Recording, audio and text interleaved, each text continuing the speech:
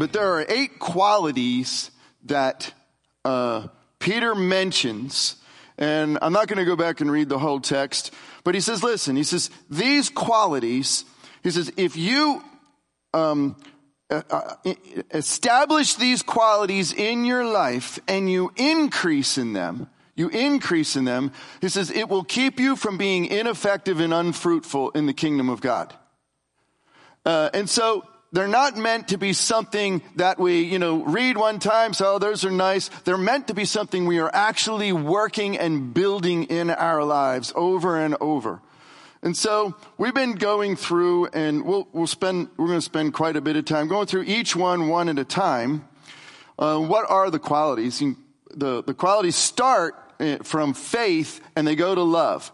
And what makes this unique is that the 6 in the center, virtue, knowledge, self-control, steadfastness, godliness, and brotherly affection.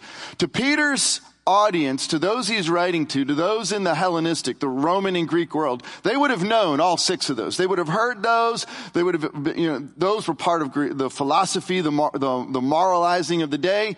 But Peter puts faith on the front end and love on the back end, bookends them with 2 biblical principles, and repurposes them to be about Christ, about our life in Christ. So he speaks to what they know, adds what they don't know, and it all leads us to being effective and fruitful in Christ.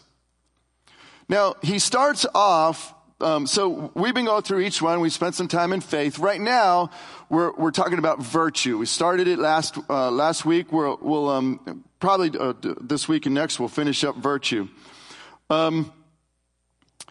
What is virtue? Virtue, the Greek word, and see, my son's here, so I had the Greek expert with me. Arete, and I know I'm saying it right because I actually called him on the phone and had him correct me before I said it in front of everybody.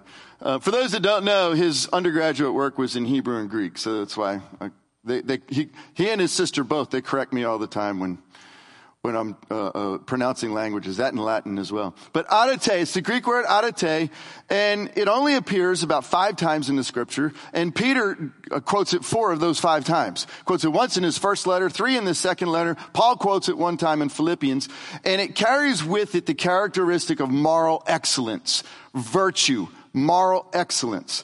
Now, this is what he says when he introduces us to this. He says, his divine power, talking about Christ, his divine power has granted to us all things that pertain to life and godliness through the knowledge of him who has called us to his own glory and excellence. And that's how he starts on this path towards these 8 qualities. And so premise number 1, everything that pertains to life and godliness has been given to us. It's granted to us. It's gifted to us. Everything that we need for life and godliness is given to us, and it's given to us by a supernatural, otherworldly power of Christ. So it says his divine power. It's granted as a gift. So Peter is implying that what we need for life and godliness cannot be attained by material or physical means. It doesn't come from this world. Doesn't come from the ways of this world. That's premise number 1. Premise number 2, the means, the path, the conduit in which we access this divine power, the granting of this power, is how? It's knowing Christ. It says through the knowledge of him. It's by knowing him. Now keep in mind, when Peter talks about knowing, he means more than knowing about. It doesn't mean that we've memorized scriptures. It means actually having been introduced and begun a walk of intimacy. We're somewhere on a continuum of intimacy with Christ, and these qualities continue that continuum. In other words, we grow in that intimacy with him as we build these qualities in our lives. So that's premise number 2. It occurs because we've responded at some point. We've recognized his voice. And we've responded at some point to his reality. And that response demonstrates what? That we trust him. That we trust him. I want you to ask yourself that question. Do you know of that moment, that point in which you said, yes, I am responding to your voice, Lord, to trust you. To trust you. Because that is the path that begins to release his power in our lives. Number 3, the demonstration that we've attained, that we are attaining, that we are building these things in our life, the things that pertain to life and godliness, therefore that we're trusting him, the demonstration becomes evident when we start to demonstrate his glory and his moral excellence. You see, it says we are called to his glory, to his moral excellence. That's what we're called to. Now, so he gives us these eight steps. Our goal is to be fruitful and effective. He gives us 8 steps. Step 1 is faith. Faith, simply put, we first have to trust that relationship. That's faith. Anytime you want to grow close in knowing someone, you have to trust that relationship. How do we know we can trust Jesus? We just sang about it. The cross. The cross is how we know we can trust Jesus. All right, number 2, virtue. What does virtue demonstrate? Virtue demonstrates that the moral excellence of Christ is in us and it's living through us. Virtue demonstrates that the moral excellence, his virtue, is in us and it's living through us. Now, I'm going to tell you, I'm going to just speak for me when I say this. I may not be speaking for you, but for me, this is a real problem. It's a real problem. Why? Okay, think about it for a minute. If I'm demonstrating moral excellence, what's one of the first things I have to be? I have to be willing to be brutally honest. I have to be willing to, moral excellence demands that I brutally honestly examine my own life. The problem is, when I brutally honest and examine my own life, I find out how far short from the moral excellence of Christ I am. So by beginning to apply moral excellence, I find out that I'm not. Maybe that's not you. If you ask my family, you'll definitely find out that's me. So, how can I, on the one hand, demonstrate Christ's moral excellence, when on the other hand, by seeking it, I end up revealing how far I am from it? I think that this dilemma by itself begins to point us the direction to go. And so this is the premise we've been using for this studying virtue. The first one was I must come to Jesus to see what virtue is. The second is I must be humble in understanding how far I am from it, or better put, how far I am from him. And number 3, I need to trust him to make my efforts effective, efficacious in becoming more like him. And so we've spent some time talking about coming to see Jesus to see what virtue is. Coming to Jesus to see what virtue is. We spent some time on it. I'm going to piggyback on that a little bit. And then we'll get into beginning to humble ourselves in order to see how far we are from it. All right. There's if you go through the Gospels and you read about the crucifixion, it's famously known that there are 7 sayings of Jesus when he's on the cross. There's a lot of sermons that have been given about it. And as I was reflecting on them, there's 4 of them we're going to take a look at this morning as we kind of bracket this subject of seeing virtue in Christ and how it applies to our life. So the very first one is this. This is Matthew 27:46. It's also found in Mark. It says, about the 9th hour, Jesus cried out with a loud voice, Eli, Eli, lema sabachthani. That is, my God, why have you forsaken me?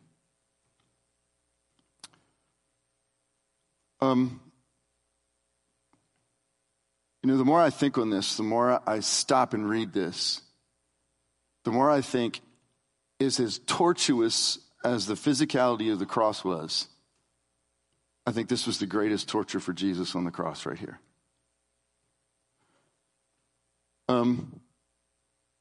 You read through the scriptures, there's no greater love relationship in the universe than the Father and the Son. 7 times in the Bible, 7 times, God speaks from heaven and says, this is my beloved Son. This is my beloved Son. How often do we see that in life? The love relationship between the Father and the Son is a glue that is bound tighter than anything we can imagine. And yet here he is on the cross crying out, my God, why have you forsaken me? Now, I know if you study this at all, you read it all, there's a lot of people who deal with this. We try to understand it theologically. Yes, he's quoting Psalm 22. Yes, it speaks not only of the torture, it speaks of the resurrection. Yes, all those things are true. Yes, contextually, historically, when someone quotes one part, they're quoting the whole. Yes, all of that is true. And and why do we go through the exercises of trying to figure it out theologically? Because it's so visceral.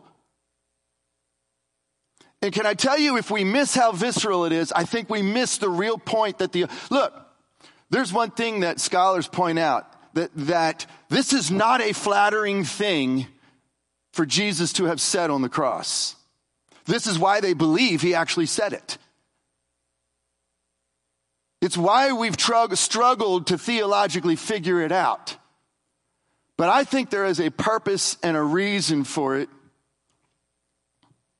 And if you remember last week, I mentioned there was a lecture by Jordan Peterson. It's called, let me get the name, Virtue as Necessity. You can look it up on YouTube. Virtue as Necessity by Jordan Peterson. One of the best lectures on virtue I've ever had. I recommend go ahead and looking it up and watching it. I'm going to quote from him several times. I quoted from him last week. Quote from him several times in talking about this morning. And here's something that he says in this. Before I say that, let me say this. Here's the point I think we need to not miss with what Jesus said. Jesus is in deep pain. He's in real pain. He's hurting. It's visceral. It's emotional. And quite frankly, I think it speaks to the reality of where we live. This is the quote. For most people, there is nothing more real than their own pain. Pain transcends rational argument in that you can't argue yourself out of it. It's just there. Pain is fundamental. Consciousness is fundamental. And I think that unless you understand that, you can't think properly about virtue. If we're going to understand virtue as a state of being, virtue isn't something we do, it's who we are. Virtue is a state of being. How to have a morally excellent character and nature of Jesus as our being, we have to wrestle with our pain. And I think it begins at the cross. Now, what I think is unique about the cross is that it speaks to it in a way the world can't speak to it. We looked at these last week. I'm going to briefly remind us, when we look at the material world, how does the material world, those who see the world only as material, who don't see non-material realities as real? This is Richard Dawkins. He says, the universe that we observe has precisely the properties we should expect. If there is, at bottom, no design, no purpose, no evil, no good, nothing but pitiless indifference. And he goes on and he says, DNA neither cares nor knows. DNA just is. And we dance to its music. Richard Dawkins is a biology professor at Oxford. He said, look, we're just material beings. All we are is made up of DNA. It's just this material stuff. We're hardwired to any circumstance we come from. It's already predetermined how we're going to behave. Stephen Hawking said the same thing in his way. He is a famous physicist, also from Oxford. He says, is everything determined? The answer is yes. But it might as well not be, because we never know what is determined. We're just dancing to our DNA. These things these non-material realities are things we make up in our mind. How satisfying is that when you're going through pain? It's not real.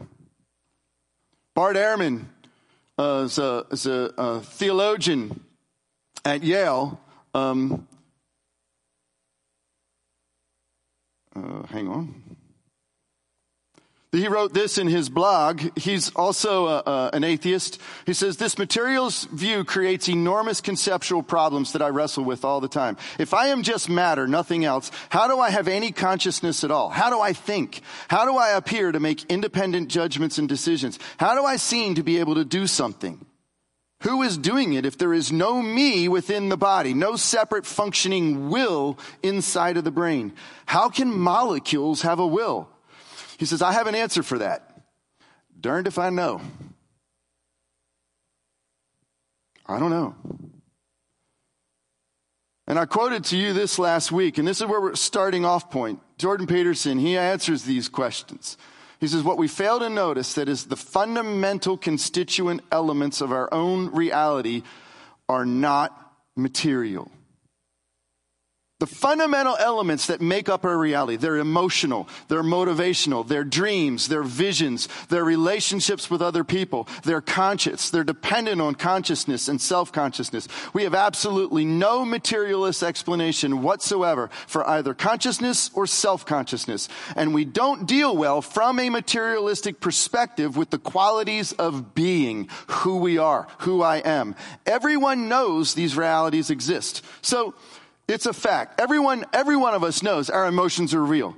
Everyone knows our motivations, our dreams, our visions, our relationships, our longing for relationships, our consciousness, our self-consciousness. Everyone knows they're real, but there is no answer for them in the material world. Where does it come from? Why is it real? How is it real?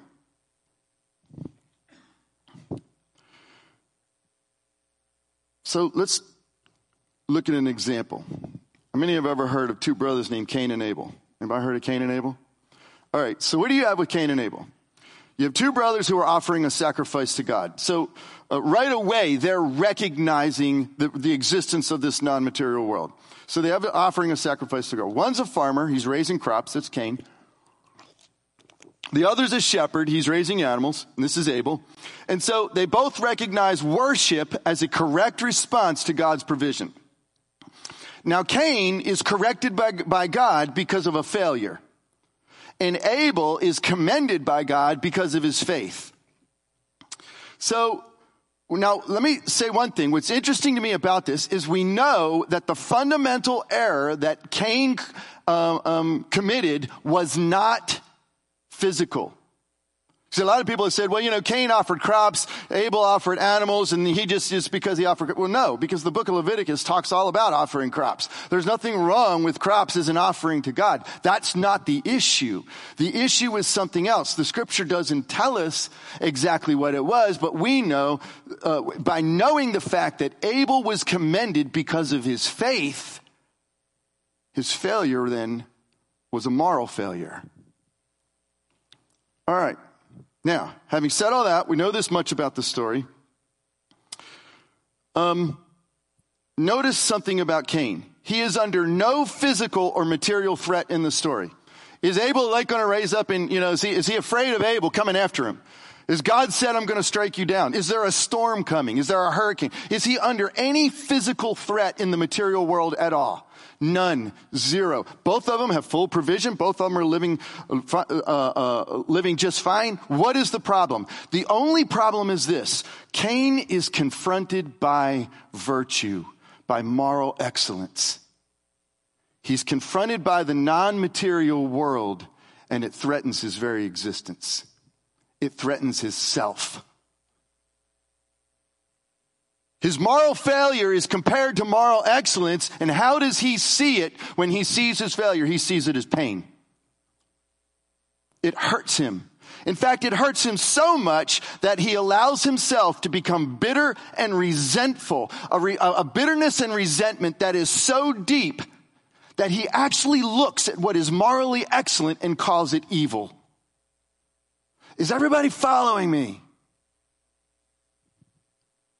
He has a bitterness and a resentment so deep because he is confronted by virtue, by moral excellence, that he actually allows himself to call what is morally excellent evil. So much so that he kills his brother because of it. His own pain, the own pain of his own shame, his own guilt that he is carrying, it becomes a threat to his self-existence. These are fundamental non-material realities of our existence, and guess what? They can be more real than our physical existence. Did you catch me? The things that aren't physical can be more real than the things that are. Do you remember we talked about this last week? When God created us, what did he do? He went and got some dirt. Actually, let me back it up because there's a better way of putting this. When God created Adam, he went and got some dirt. Most of the time when I'm in marriage counseling and I tell people that, the wives go, I knew it. I knew that's where he came from. I knew it. Anyway, he went and got some dirt, right? What did he do? He took from the physical elements of this world and he built a human body. So we are made of the elements of this world. We know that when we study it in science all the time. We can boil it down exactly what chemical properties we are. We are made of this world. But then he does something unique, something different, something he doesn't do in all the rest of creation. He breathes from his spirit into man, animates the physical, and now all of a sudden, humanity, mankind, is connected to both the physical and the spiritual world, both what is material and non-material at the exact same time. The only beings in all of creation like that. Only beings in all, and says we reflect the image of God. We reflect that. C.S. Lewis says this. So pain, bringing back pain then is part of this existence of this, is part of this non-material world. And C.S. Lewis says this is in The Problem of Pain. We can ignore even pleasure, but pain insists upon being attended to. God whispers to us in our pleasures. He speaks in our conscience, but he shouts in our pains. It is his megaphone to rouse a deaf world. Let me ask you a question. And I know I don't have to go very deep asking this question, and I'm not asking you to go deep. But how many of us have ever had a dream crushed? Lost something of value or someone? Now, physically on the outside, our life could be no different. I mean, look, we could have everything taken care of, everything provided for, everything in the material is fine on the outside. But yet we use words like devastated, crushed, rightly so.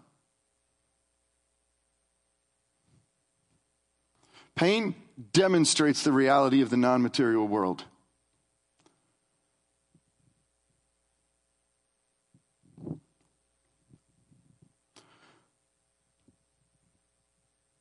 We live and operate in this non-material world every day, all day, often denying this world exists. And this is the world of virtue. This is the world of moral excellence. We wouldn't call it wrong if virtue didn't exist. We wouldn't say it was a problem if there wasn't moral excellence to begin with. Here's the problem. It can't be measured in a science lab. But this is the world of being. This is the world of existence. Now, scholars have a way of differentiating between these two worlds. They call it normative truth versus objective truth. Normative truth, they say this, it refers to truths about our existence that we all agree on, but they're non-material. Objective truth talks about the physical world, things we can prove in the physical world. Can I tell you something? There is one point at which this non-material world and the material world actually come together and converge. It's in the person of Jesus Christ. It's in the person of Jesus Christ. Colossians, Jesus is, in John tells us this, that in the beginning was the, what? Word. And the Word was with God, and the Word was God. Jesus is the Word. All that is nominally true, all that is non-material world. Paul puts it this way in Colossians. He says, which is Christ. He's talking about Christ. In whom are hidden all the treasures of wisdom and knowledge.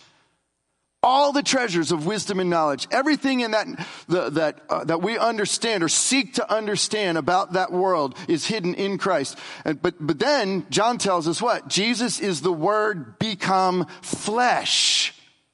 He is literally the union of all that is physical and non-material, embodied in a person. And the Word became flesh and dwelt among us. And we have what? Seen his glory, glory as of the only Son from the Father, full of grace and truth. What is the two things we're called to? Glory and excellence. What do we see in Jesus? The glory and the excellence of God. I listened to one scholar who was coming to a realization of this, and he said this is actually one of the most terrifying thoughts he's ever had. Because everything that is good, pure, perfect, holy, and good is not just an idea somewhere to shoot for. It's actually embodied in a person. And his name is Jesus Christ. And where is the point that we see this greatest expressed? And that's on the cross. It's on the cross. The cross is the greatest expression. Why? Why? What do we see? We see evil. We see malevolence of the world at the cross. We see the gratuitous, depraved nature of humanity. We see that side, the cross, depicts all of that. But we also see the love of God in its greatest expression. While we were yet enemies, Christ died for us. We see the empathy of Christ in his full experience of our existence.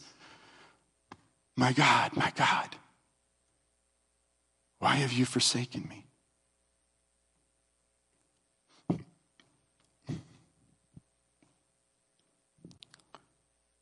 And what does Jesus do with all these things? He does something amazing. The single most creative act of God is he creates new life from all of this.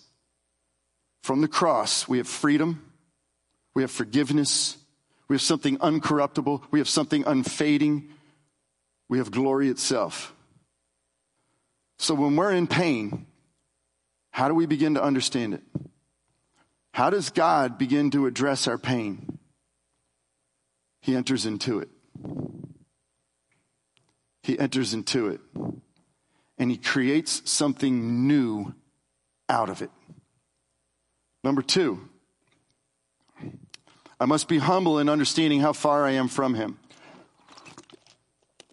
The second saying of Jesus on the cross that I'm going to talk about this morning is from Luke 23. It says this, and Jesus said, Father, forgive them, for they know not what they do. How many remember that? Father, forgive them, for they know not what they do. Now, that's a very weird thing for him to have said. Because, can I tell you, that crucifixion was premeditated. Would we ever tell someone that they're premeditated, they don't know what they're doing?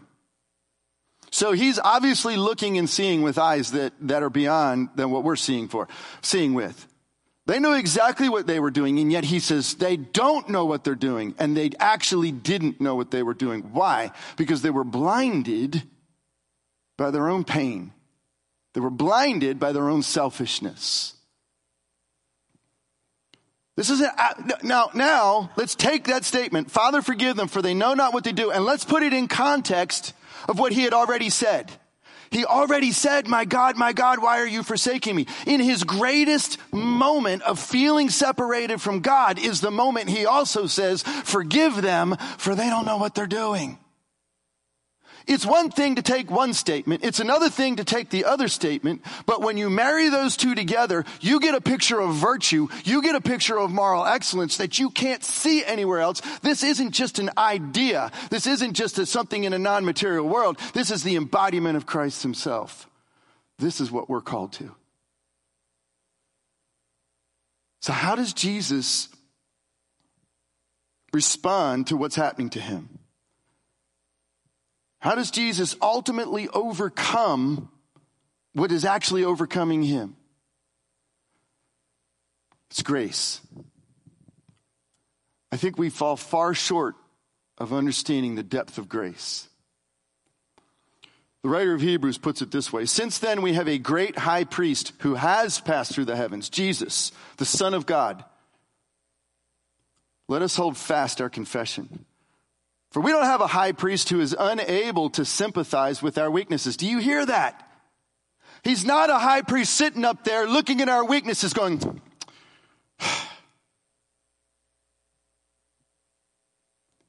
he knows how we feel. He can sympathize with our weaknesses. But one who in every respect has been tempted as we are, yet without sin. He knows the sweat of overcoming temptation. He knows what it takes to say no. Let us then with confidence draw near, catch this, what's it called? The throne of grace. How many think of grace as seated on a throne? that we may receive mercy and find grace to help in time of need. If we're to have the virtue, if we're to have the moral excellence of Jesus, it begins with being completely honest in our weaknesses and recognizing our own participation with evil. And the only way we're going to be able to do that is understanding and drawing near to the throne of grace. I started off with a premise. Moral excellence demands me to be 100% honest, 100% truthful. But when I am 100% honest and I am 100% truthful, what do I see? What I don't want to see, what I don't like. What is my tendency to do then? To bury it, to hide it, say, I'm not that bad. I'm a pretty good guy. Jesus is God. That's why he was that good. I can never be like Jesus. I'm just going to be, a guy that's hanging on, trying to make it. And we never actually examine the moral excellence of Jesus in our own lives, open and honest, saying, Jesus, I got a lot of weakness, but you have a lot of grace and you want to wash that. You want to cleanse that. You want to set me free from that. You want me to rise up in this and do the hard work of struggling to live that out.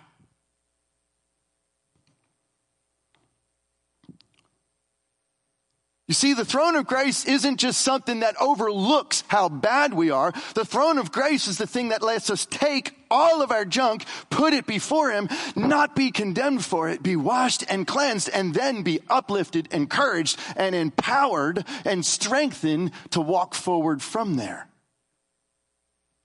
That's the throne of grace.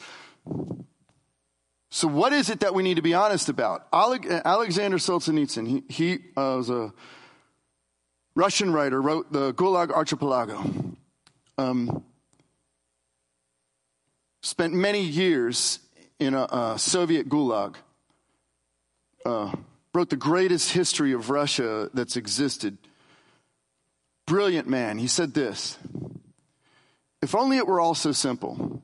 If only there were evil people somewhere insidiously committing evil deeds, and it were necessary only to separate them from the rest and destroy them. But the line dividing good and evil cuts through the heart of every human being. And who is willing to destroy a piece of his own heart?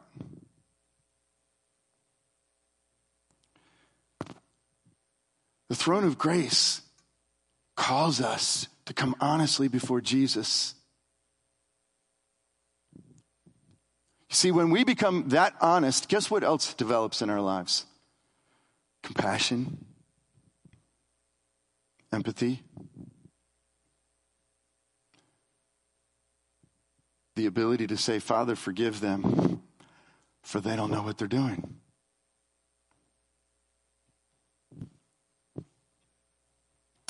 Paul wrote it this way in Corinthians. He said, moreover, it is required of stewards that they be found faithful.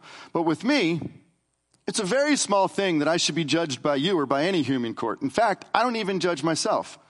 Why? Verse 4, for I am not aware of anything against myself, but I am not thereby acquitted. It is the Lord who judges me. You see, Paul's not saying, he's saying, listen, I go before the Lord. I allow him to shine what he wants to shine so that he can allow him to shine through me. If we allow the light of God to shine inside of us and he points out what is darkness, then we can turn that darkness into light. But we come not because he's condemning. There is therefore now no condemnation for those who are in Christ Jesus. For the law of the Spirit of life in Christ Jesus has set me free from the law of sin and death. He's not coming because he's guilty. He's not coming because he's shamed. He's coming because the throne of grace embraces us and washes the guilt, washes the shame. We shouldn't be hiding it.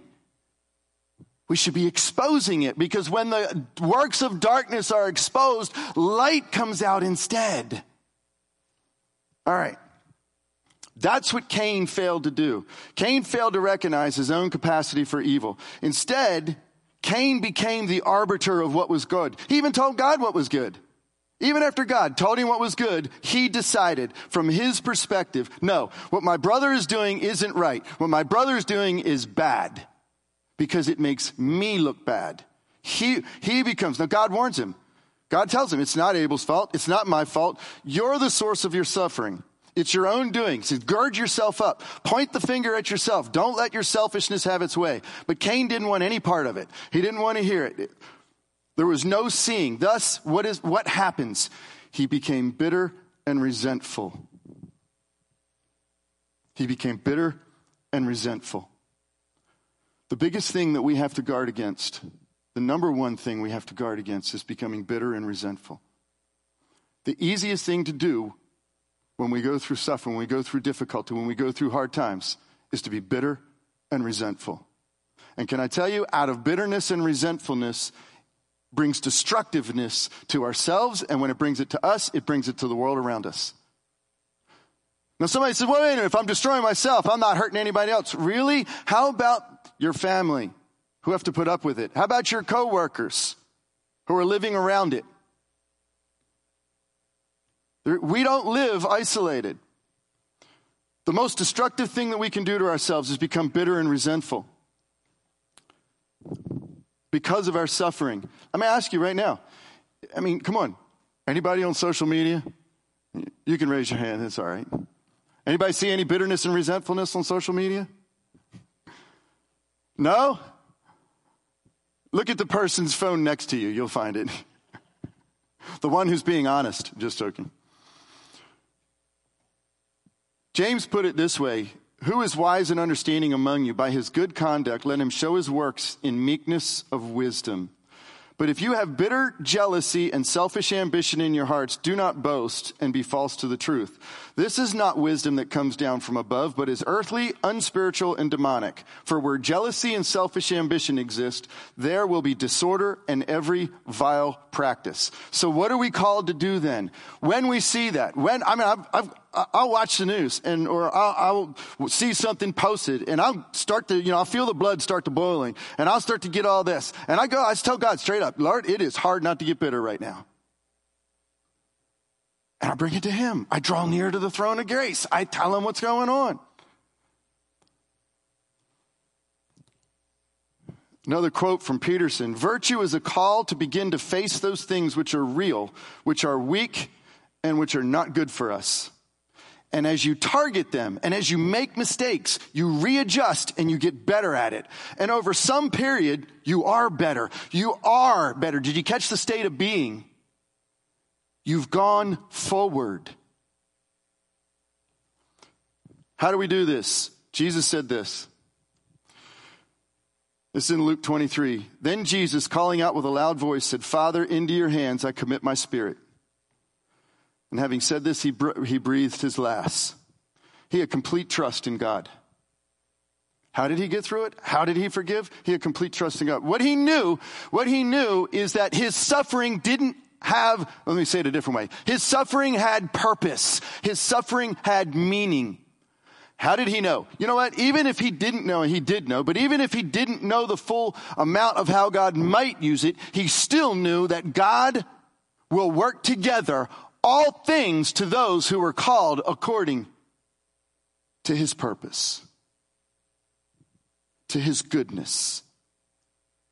Now, notice the context in which that's put in. I'm not going to read the whole context, but go back and check out Romans 38, starting in verse 31 and going to 39. What is Paul saying? Listen, we're persecuted. We go through tribulation. We go through hunger. We go through famine. We go through all these things. The context in which Paul says all things work together is the context of suffering, is the context of difficulty, is the context of trial. And he says, none of that can separate me from the love of God. When my focus is on him, then I am able to endure what I go through, not because I like it. My God, why have you forsaken me? But because I have the virtue of Christ that says you have meaning and purpose in this. So much so that even Joseph, when his brothers come to him, after having thrown him in a pit, sold him into slavery, after being put in jail falsely, his brothers say, Joe, are you going to hurt us? You're going to kill us now? He says, no, what you meant for evil, God meant for good. He had eyes to see God can use even the most gratuitous evil for his good purposes. Not that God desires it, not that that's God's will, but that he can, and he trusted him in it. And so that takes me to the last one, the fourth saying. When Jesus had received sour wine, he said, "It is finished," and he bowed his head and he gave up his spirit. When Jesus had received sour wine, he said, what? It's done. At the moment when everything to everyone else seemed it was all lost, at the lowest, at the darkest moment, at the moment there's an earthquake going on, at the moment there's darkness over the whole earth, at the moment the ground is shaking, at the moment the ground inside of the disciples is shaking, the moment of their highest level of fear, the moment that their dreams are dashed and most devastated, Jesus says it's finished. It's done. He actually won the victory. Now, David, the apostles, Paul quotes, says this in the book of Acts. He says, "For David, after he had served the purpose of God in his own generation, fell asleep and was laid with his fathers and saw corruption."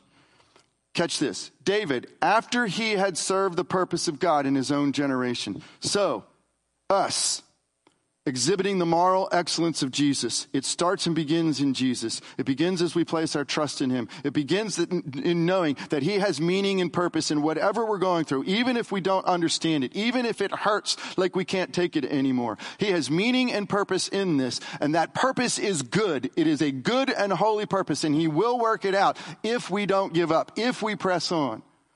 And then we will be like David, who served God in our generation. I'm going to close with this quote. This is a quote from A.W. Tozer. It says this in a book he wrote. The name of the book is The Next Chapter After the Last. I love that name. In other words, just when you feel like it's over, there's another chapter. This is what he says. He says, "The ideal life was described by the apostle in the book of Acts. For David, after he had served his own generation by the will of God, fell asleep." This is Tozer speaking. "We submit that it would be difficult, if not impossible, to improve upon this. It embraces the whole sphere of religion, appearing as it does in three directions: God, the individual, and society.